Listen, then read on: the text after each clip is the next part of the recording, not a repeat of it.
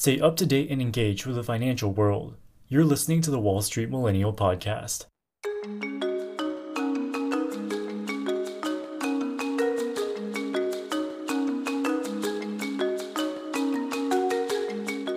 One of the biggest stories of the past 2 years has been the massive semiconductor shortages.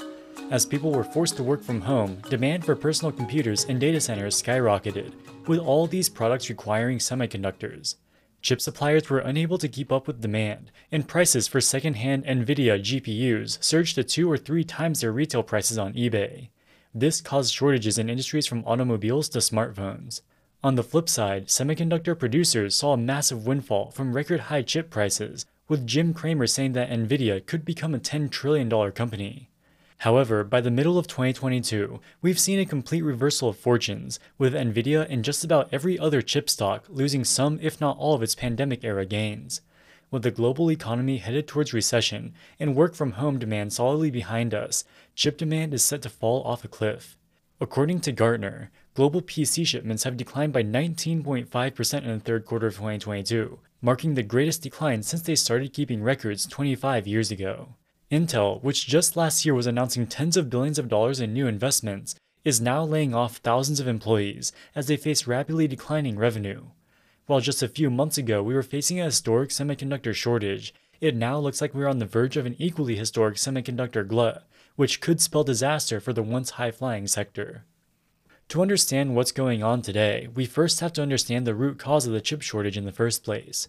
The most obvious cause was the lockdown orders during the pandemic. With people forced to work from home, they were no longer able to use their desktop computers in the office. Tens of millions of people started to work from their home office for the first time, and in many cases this necessitated buying a new computer. At the same time, there was a massive increase in video streaming and online gaming as people had more time for in-home entertainment. All of this created a massive increase in web traffic, which needed to be supported by greater data center capacity. What really aggravated the problem was just-in-time manufacturing. Semiconductor manufacturers and their customers alike have long adopted the idea of holding as little inventory as possible at any given time. Let's say you're a smartphone manufacturer. Suppose all the semiconductors in your phone cost you $50 to buy. Your factory produces 100 cell phones per day, so you pay $5,000 per day in semiconductor costs. If you wanted to keep an entire month of inventory on hand, you would need to invest $150,000, which may be prohibitively expensive for your small factory.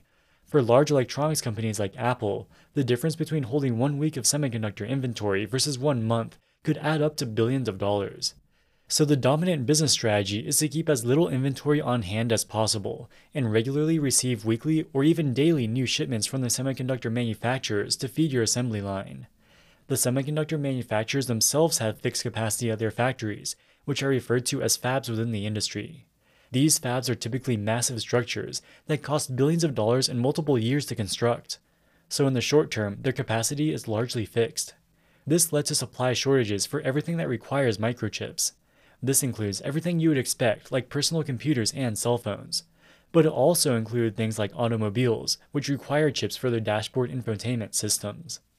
And finally, the last piece of the puzzle for the chip shortage was Bitcoin's bull run in 2020 and 2021. Mainstream institutions like Michael Saylor's MicroStrategy started buying large quantities of Bitcoins, which pumped up the price and created general hype amongst the crypto community. A byproduct of this was a massive increase in demand for computing power for Bitcoin mining. NVIDIA GPUs were particularly good at Bitcoin mining. Increased demand and constrained supply can only beget higher prices.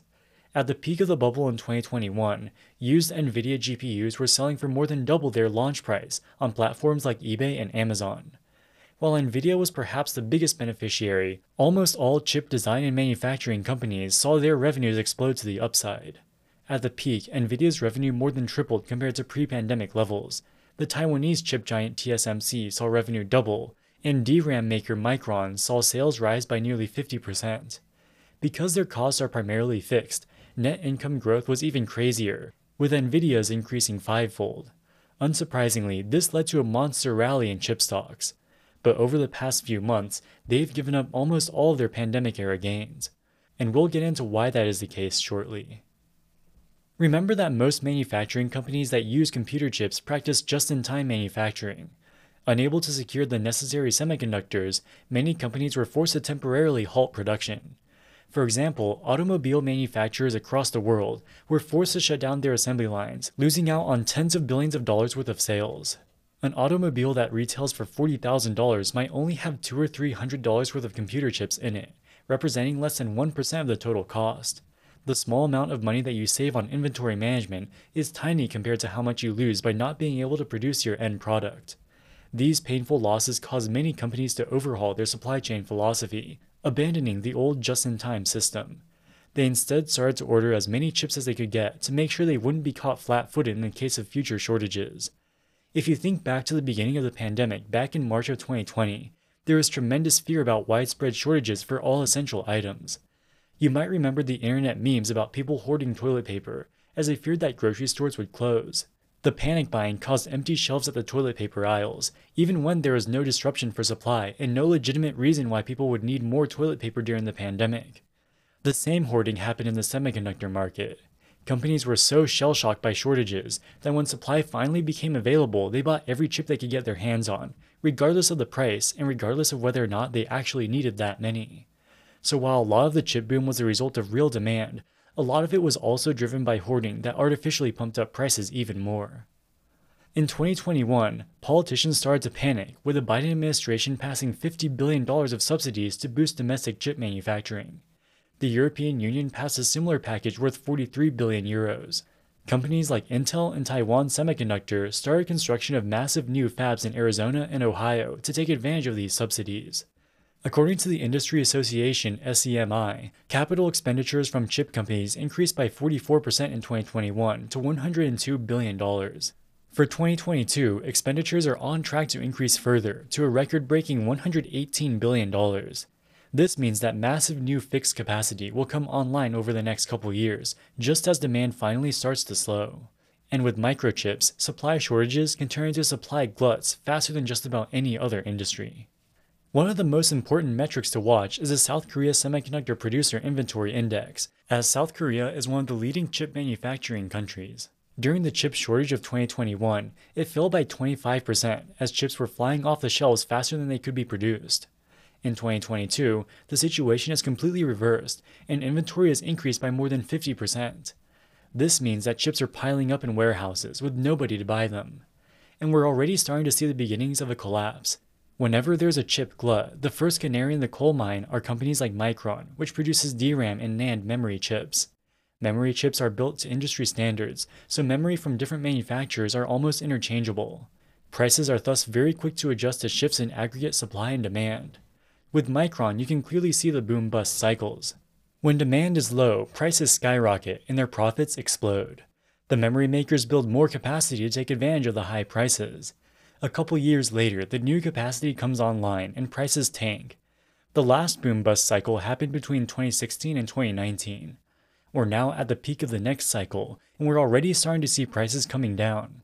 For CPU and GPU manufacturers like TSMC, their products are not nearly as commoditized as memory, so it'll take longer before we see their sales plummet.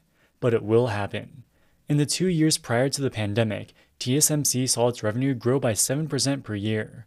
In the 2.5 years since the pandemic began, they've seen their revenue grow at an average rate of 20% per year. This was clearly a one-time benefit from the chip shortage. As the shortage ends, their revenue is likely to decline back towards the trend line. The fact that we're at the beginning of a chip bust is well known by the financial markets, with the SOXX Semiconductor ETF down by 45% in 2022, far underperforming the S&P 500 and even the tech-heavy Nasdaq 100. The question is, does this create an opportunity to pick up shares of semiconductor stocks on the cheap? In general, it's best to buy chip stocks during the bust phase of the cycle, provided that you're patient enough to hold until the next boom, which could be 3 or 4 years away. And there are reasons to be bullish on the sector for the long term. The consulting firm McKinsey estimates that the global semiconductor industry will grow at a 7% annualized rate from now until 2030. If they're right, this means that the market size will almost double by the end of the decade. There are a few key growth drivers which will make this happen. Firstly, 5G cellular telephones require more complicated and valuable chips compared to 4G phones. As more workflows move to the cloud, the demand for data center computing power will continue to increase, which requires more microchips. Everything you do online, from gaming to video streaming to logging into your company's remote desktop, generates web traffic and greater demand for data center capacity. The final growth driver is a shift to autonomous vehicles. According to McKinsey, an autonomous electric vehicle will require $4,000 of semiconductors each, compared to just $500 for a normal car today. Of course, this assumes that fully autonomous vehicles become street legal and widely available within the next decade, which is a big question mark. This video is not financial advice, and I currently have no exposure to semiconductor stocks at the time of releasing this video. But if you believe that autonomous vehicles and continued digitization is the future, the current chip glut may be a once-in-a-generation opportunity to buy shares in cutting-edge semiconductor companies at depressed prices. And as these stocks continue to fall, this proposition is getting more and more attractive by the day. You've been listening to the Wall Street Millennial Podcast. Don't miss a minute wherever you go. Wall Street Millennial, signing out.